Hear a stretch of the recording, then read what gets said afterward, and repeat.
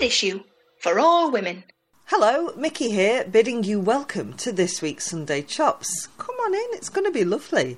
And I would like you to meet Danielle Durchslag, a video artist working with film and collage with a firm focus on Jewishness, wealth and women.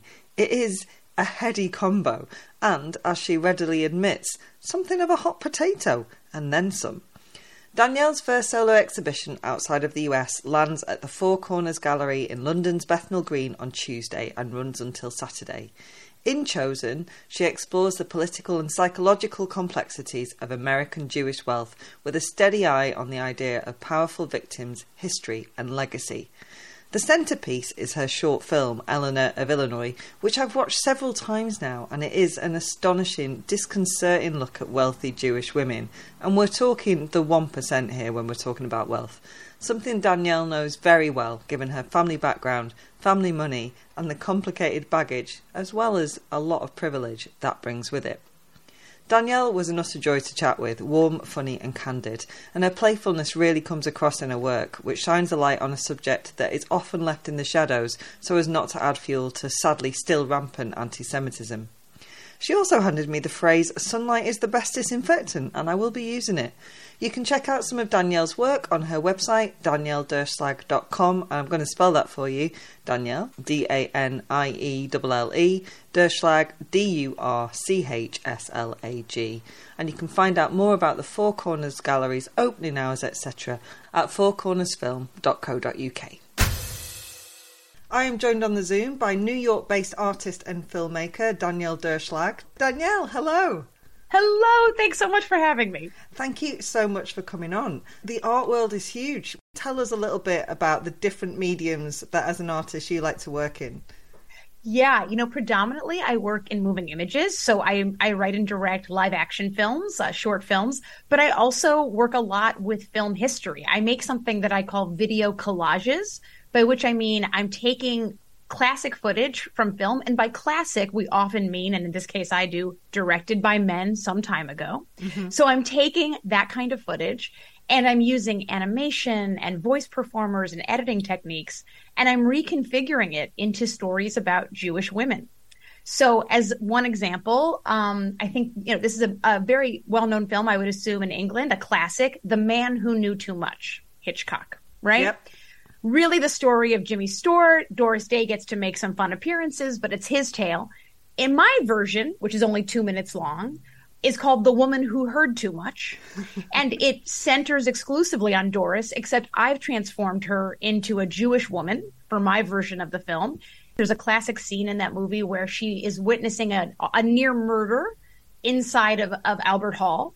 And in my version of the film, instead, she's becoming overwrought at hearing a very profound rendition of the song Tradition from Fiddler on the Roof. So to give you a sense, I'm really using the cinematic tools available to me as an artist to reconfigure these sort of male-driven classic filmic stories into stories that represent more of my experience as a contemporary Jewish woman.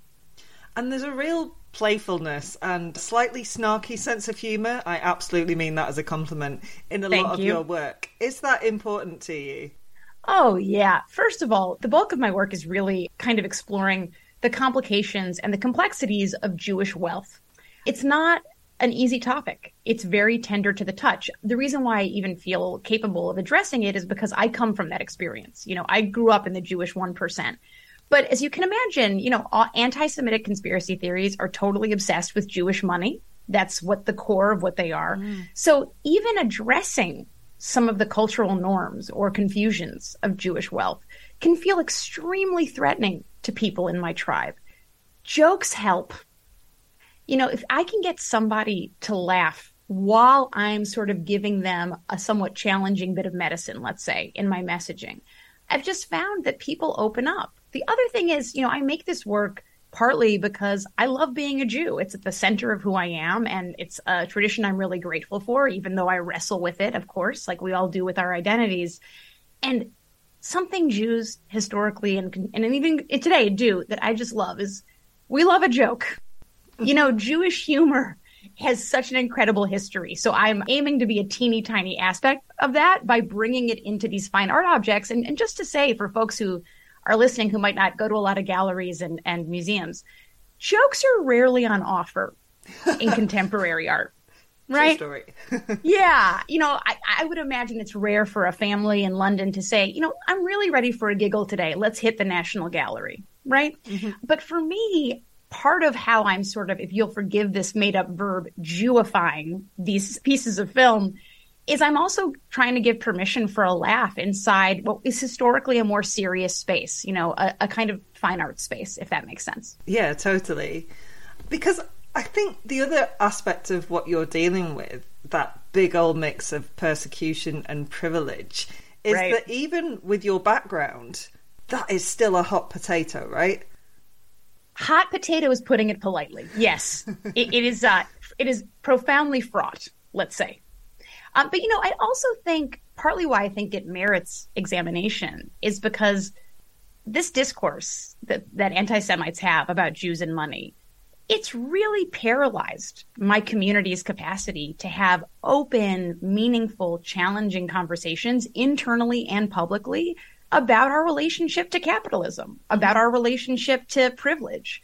I say this in a lot of my writing about my work. What does it mean to be powerful victims? I grew up with a really well-earned sense of victim identity, right? All the stories, I'm sure your listeners do too, about the many horrors that have the Jewish community has experienced historically and continuing to this day. So that's real. It's earned. But how do you sort of metabolize that alongside growing up as I did in really extreme affluence, which comes with power and tethers to connections to, philanthropy and business that are powerful. So for Jewish clans like mine, as an artist, I'm just fascinated by those tensions. Right? What's hidden, what's public, what's considered success and something to be proud of, what's considered dangerous to admit to publicly because somehow it confirms anti-Semitic conspiracy theories. Mm-hmm. A girlfriend of mine recently said to me, why don't you just start making some work that you don't have to have nightmares about, right? Because this is not easy stuff to talk about, but for better or worse, that's where I like to live in my artistic output. I think the things that we're most uncomfortable about tend to make the most fascinating, meaningful, and in my view, necessary art. And also you're talking about history, dynasty, legacy, what we inherit. They're all key concepts in your work. And of course, right. They're all things that we don't really have a say in, right? They're just handed down to us. That's right. Doesn't stop us being judged on them. Yes. That's a fascinating aspect of this dynamic. And I will say the example that sort of comes to mind that I think might be interesting for some of your listeners is everyone knows, right, the King Edward, who famously abdicated. Mm-hmm. He was my great-grandfather's neighbor at the Waldorf Astoria, right? Okay. That is interesting. Yeah, take a moment and really think about him. There he is at the Waldorf Astoria with my great-grandfather. Just to be clear, my great-grandfather at this point lives at the Waldorf Astoria, but he started off as a shoe peddler, selling shoes door to door. So these two men, let's say, had radically different trajectories to the Waldorf Astoria. They became very close friends. We don't have proof of this, but there's a kind of rumor in the family that my great-grandfather helped to financially support the Duke at points.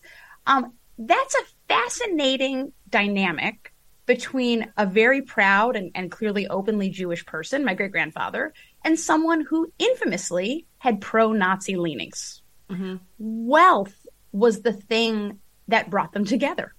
Right? So when you talk about, what we've inherited and what we're responsible for or judged on, I'm not responsible for my great-grandfather choosing to have a close friendship with a man whose politics were abhorrent and frankly pro our destruction.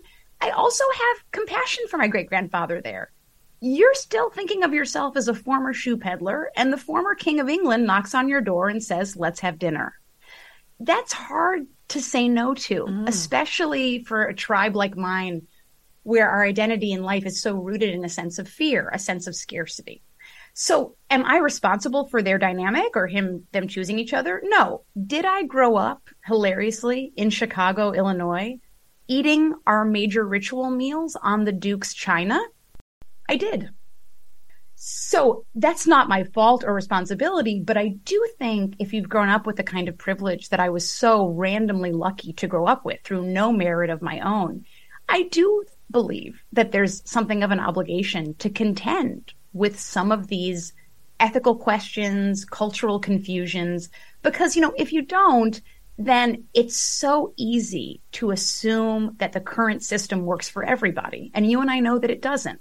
So that's partly why I make this work. They always say in this country, I don't know if this is a saying you guys have, that sunlight is the best disinfectant. I've never heard that before. Oh, really? Interesting. It's a big American phrase. Sunlight is the best disinfectant. I don't know if it's always true, but I do feel it's true about aspects of life that feel shameful or tender to the touch. And Jewish wealth is definitely one of those aspects. So Chosen, your very first solo show outside of the US, which comes to London on Tuesday the 11th of October, has a particular focus on women. The exhibition and the contents within look at what you term and mentioned earlier, powerful victims. Could you tell us a little bit more about that, please?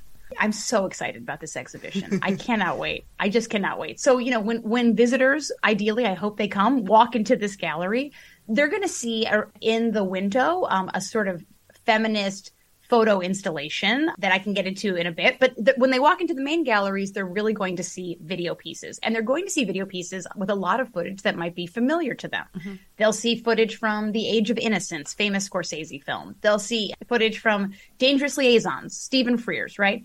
But they'll also see that immediately, when they put the headphones on in particular, that I have reconstrued these original films as feminist stories about the Jewish 1%. When I reference powerful victims, yes, I'm talking about wealthy Jews because, as I just said, right, clans like mine hold both identities.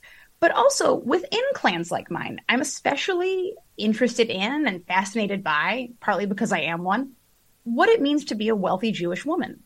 There's a lot of access and power that comes with that affluence.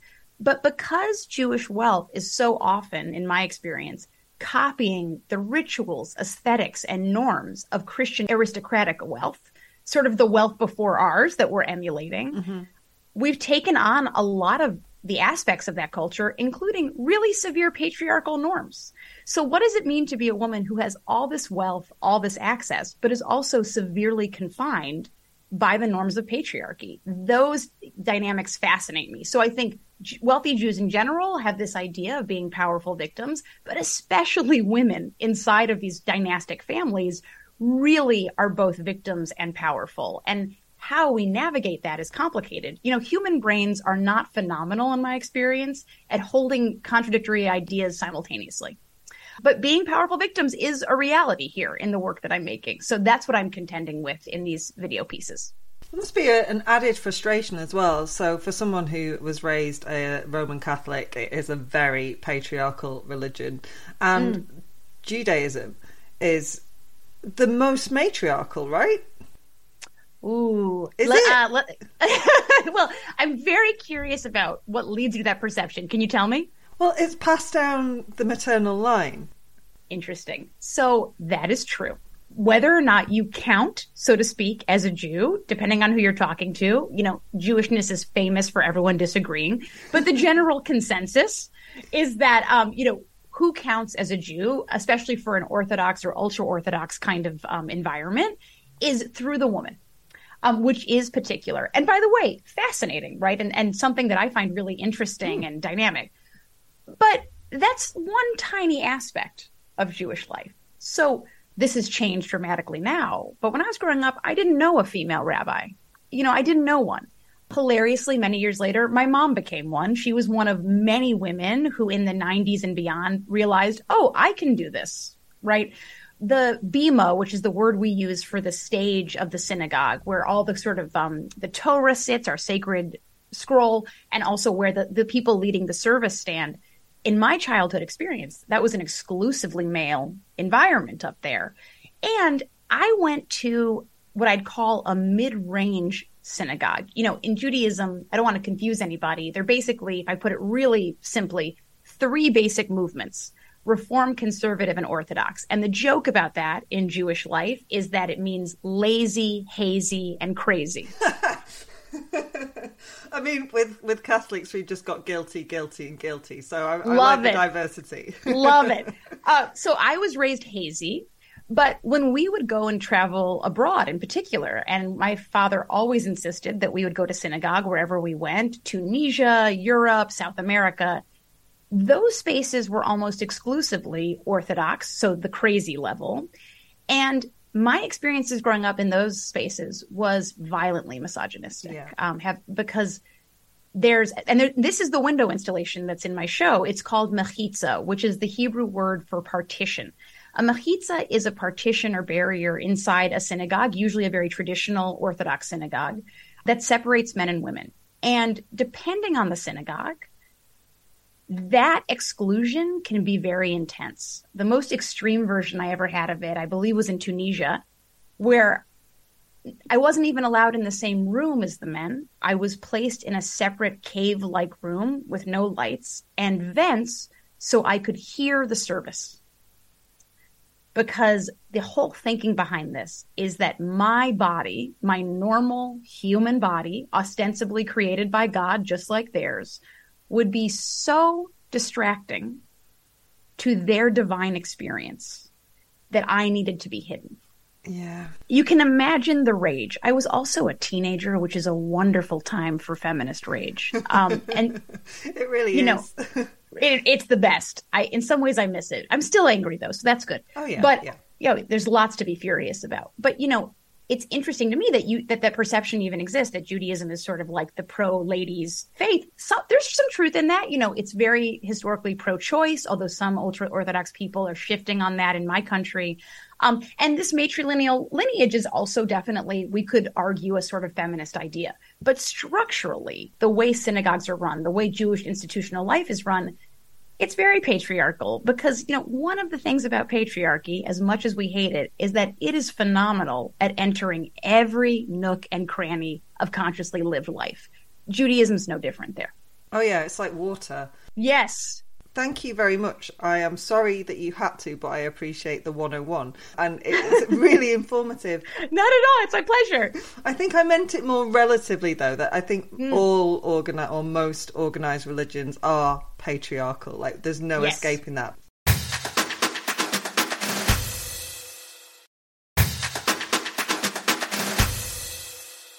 While we're talking of powerful victims, can we talk about your short film Eleanor of Illinois? I'd love to. So tell us, who is Eleanor and what does she represent and why?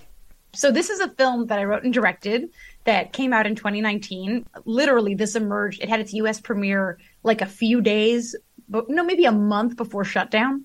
So it was just starting. As I said, I'm obsessed with film history, and a lot of my work is reconfiguring it to sort of tell the stories I want to tell. I grew up watching The Lion in Winter as a kid on a loop. If anyone hasn't seen it, my God, go see it. Go see it for Katharine Hepburn alone. She's incredible in it. She plays Eleanor of Aquitaine to Peter O'Toole's King Henry. And I was obsessed with this movie from a very young age, which is sort of an interesting thing because it's mostly just people talking. Mm-hmm. Right? It's not a classic kids film, let's say. It's not a classic No, kids it's film. definitely not. But I think, in fact, I really believe that partly why I identified so strongly with this film, so much so that in 5th grade I did a monologue as Eleanor of Aquitaine for my class based on the film, was because even though I was watching a representation, I should say, a portrait of Christian medieval royal people, so many of those dynamics were deeply familiar to me in my own wealthy home, even though we were contemporary Jewish people in Illinois, pretty far away from Eleanor of Aquitaine and her world. Mm-hmm. So I decided in my adult artist life, because I could never stop thinking about this movie and wanting to do something with it, that I would spend, it ended up being about a year, recutting Katharine Hepburn's dialogue from the film, actually manipulating the words that she says in that dialogue, to create a 6-minute long audio monologue in Katharine Hepburn's voice, portraying that character instead as a disappointed Jewish mom at Passover. So in the film Eleanor of Illinois, Judy Kuhn, who is both a Broadway and a West End legend, and I was so lucky to work with her, she embodies this character. So we hear in the film both Judy speaking as this contemporary character, Eleanor of Illinois, but she's also channeling, and we can hear it in the dialogue, the words of Eleanor of Aquitaine. And the reason I did that is because I do think, as I mentioned before, a lot of Jewish wealth is really copying unconsciously these sort of ancient Christian aristocratic ways of speaking and doing. And the other thing is, just in general, I find that when you add wealth to normal family dynamics, normal family dysfunction, you get opera, right? Oh, yeah.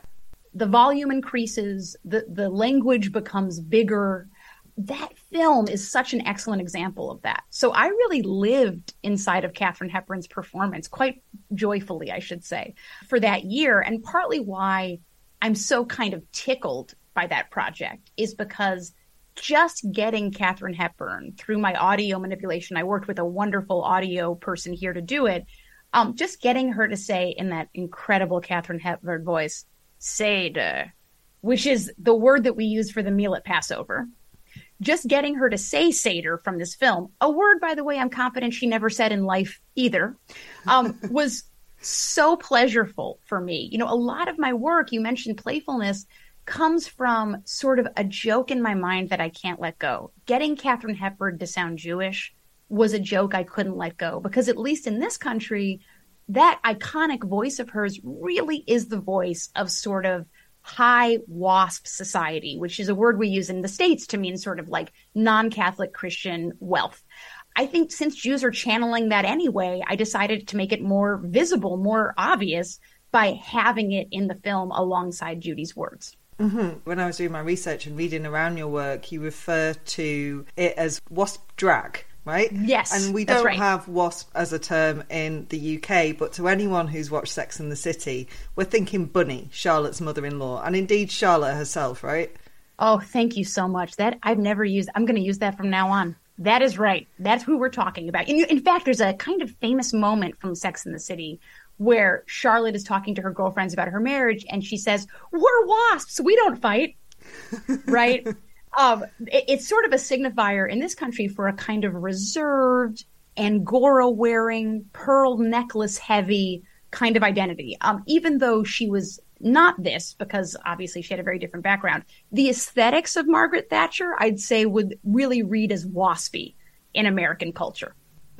Yeah, it's not something to aim for. No, definitely Certainly not. After that reference. Correct. There's a sort of uptightness and also even though they're wealthy and they have relative freedom, a lot of freedom, there is also a silencing. Like, the women in these areas are allowed to talk about certain things but not allowed to talk about other things, and yet they have a lot of power over the family.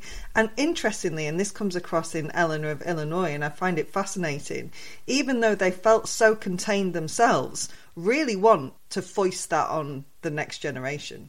Oh, I'm so glad that you saw that. That is a huge part of the film, because in the film, I should say, Eleanor of Illinois is speaking directly to the camera that represents her adult daughter. And she's really kind of pleading with her, but also getting aggressive with her, getting angry, trying to confine her back into the family line. That's exactly right. I will say, for what it's worth, all of these dynamics that we're describing, and I so appreciate your research on my work. It's wonderful. It's really all about my grandma Buddy of blessed memory. She, for me, is the woman that I'm representing over and over again, because here was a gal who was staunchly a Democrat, identified as progressive, huge philanthropist in areas, she believed in gay marriage. This is a woman in her 90s who was saying, why hasn't this passed yet? She was so progressive. And simultaneously, we never discussed the fact that her husband was a closeted gay man, because that, from her wealth culture piece, was off limits. She was one of the most formal Jews I've ever met. She might have been one of the most formal Jews in the history of Jewishness. I can't say, but it certainly felt that way. That combined with this commitment to social justice and her very tangible desire for all of us to stay within those confines of sort of patriarchal, waspy culture that she had been taught to emulate as success.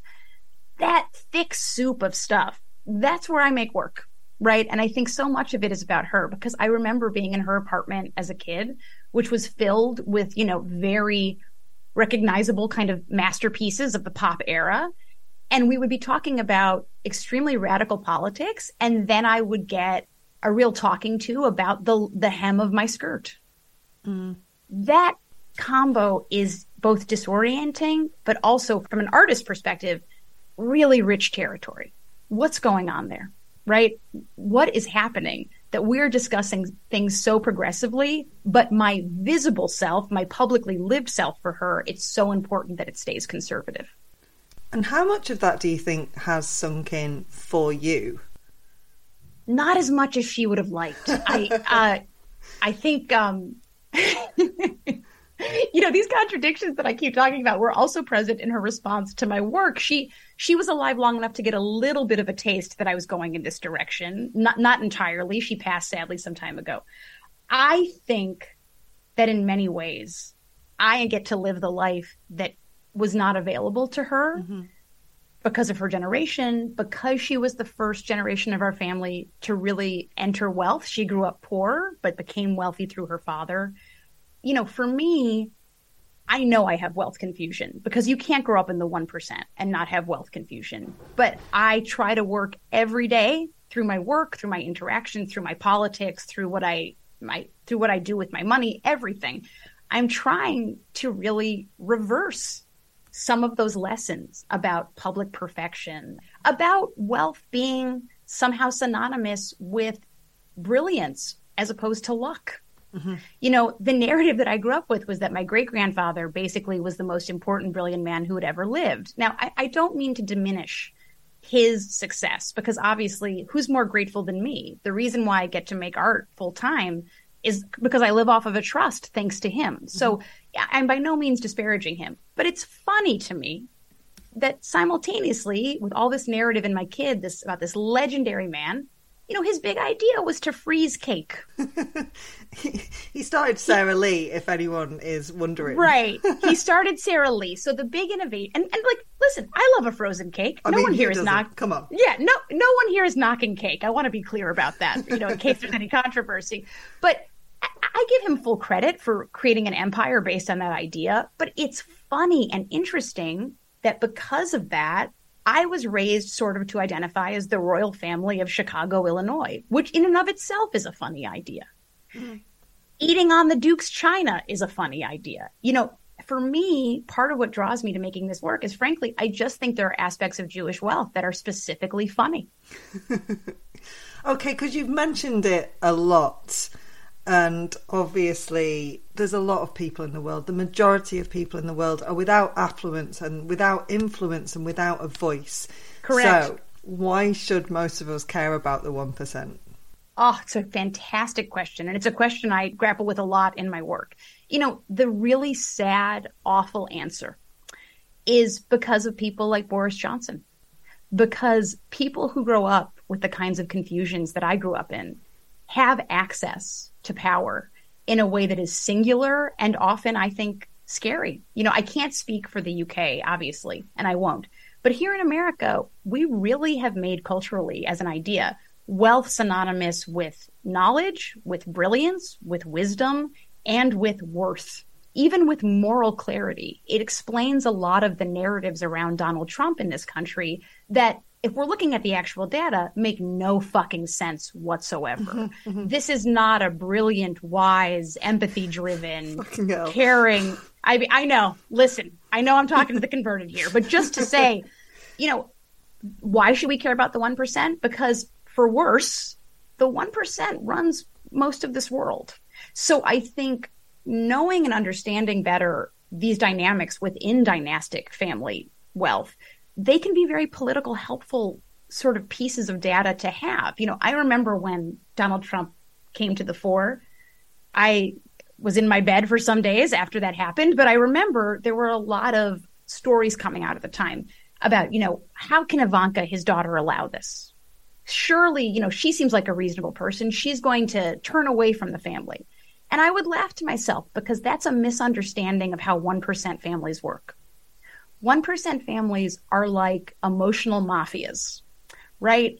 It's us against the world. We're the most brilliant. We're the most important. Everyone's out to get us. And so we have to stick together. I went to summer camp with Ivanka one summer. I knew her as a teen, and nothing about her sticking around and sort of staying tethered to that system surprises me, because 9 times out of 10 in wealthy families, that's what happens. Right? So knowing that and having a sense of how these structures work, I do think can have political import. And I also think, frankly, hopefully, there can be a little bit of a sense of relief to sort of peer behind the curtain of a structure, and by a structure, I mean family wealth, that really gets to create its own narrative most of the time. Mm-hmm. A narrative that's very propagandistic and positive. So I'm also trying to complicate that, which I consider hopefully a small political positive step.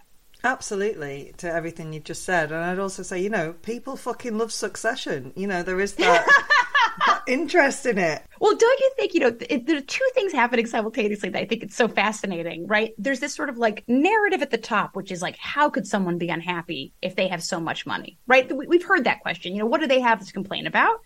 And then underneath that is, I think, a global delight in watching wealthy people be fucked up.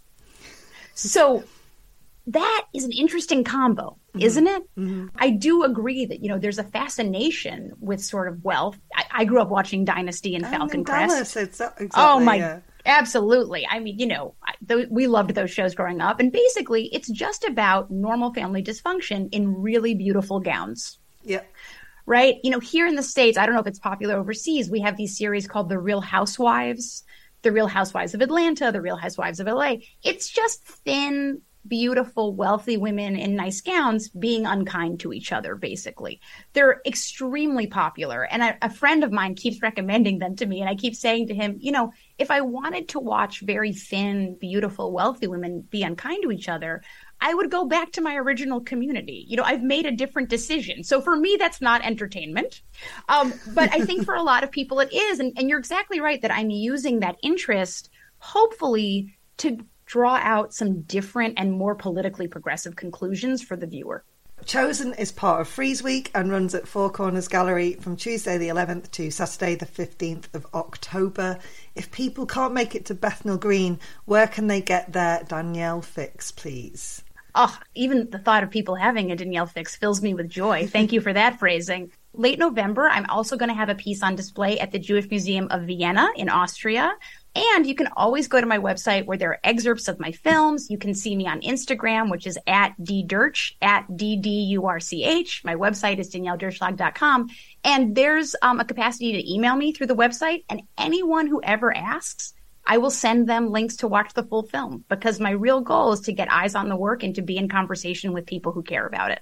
Amazing. Danielle, thank you so much for chatting with me. Oh, thank you. It's been such a pleasure, really.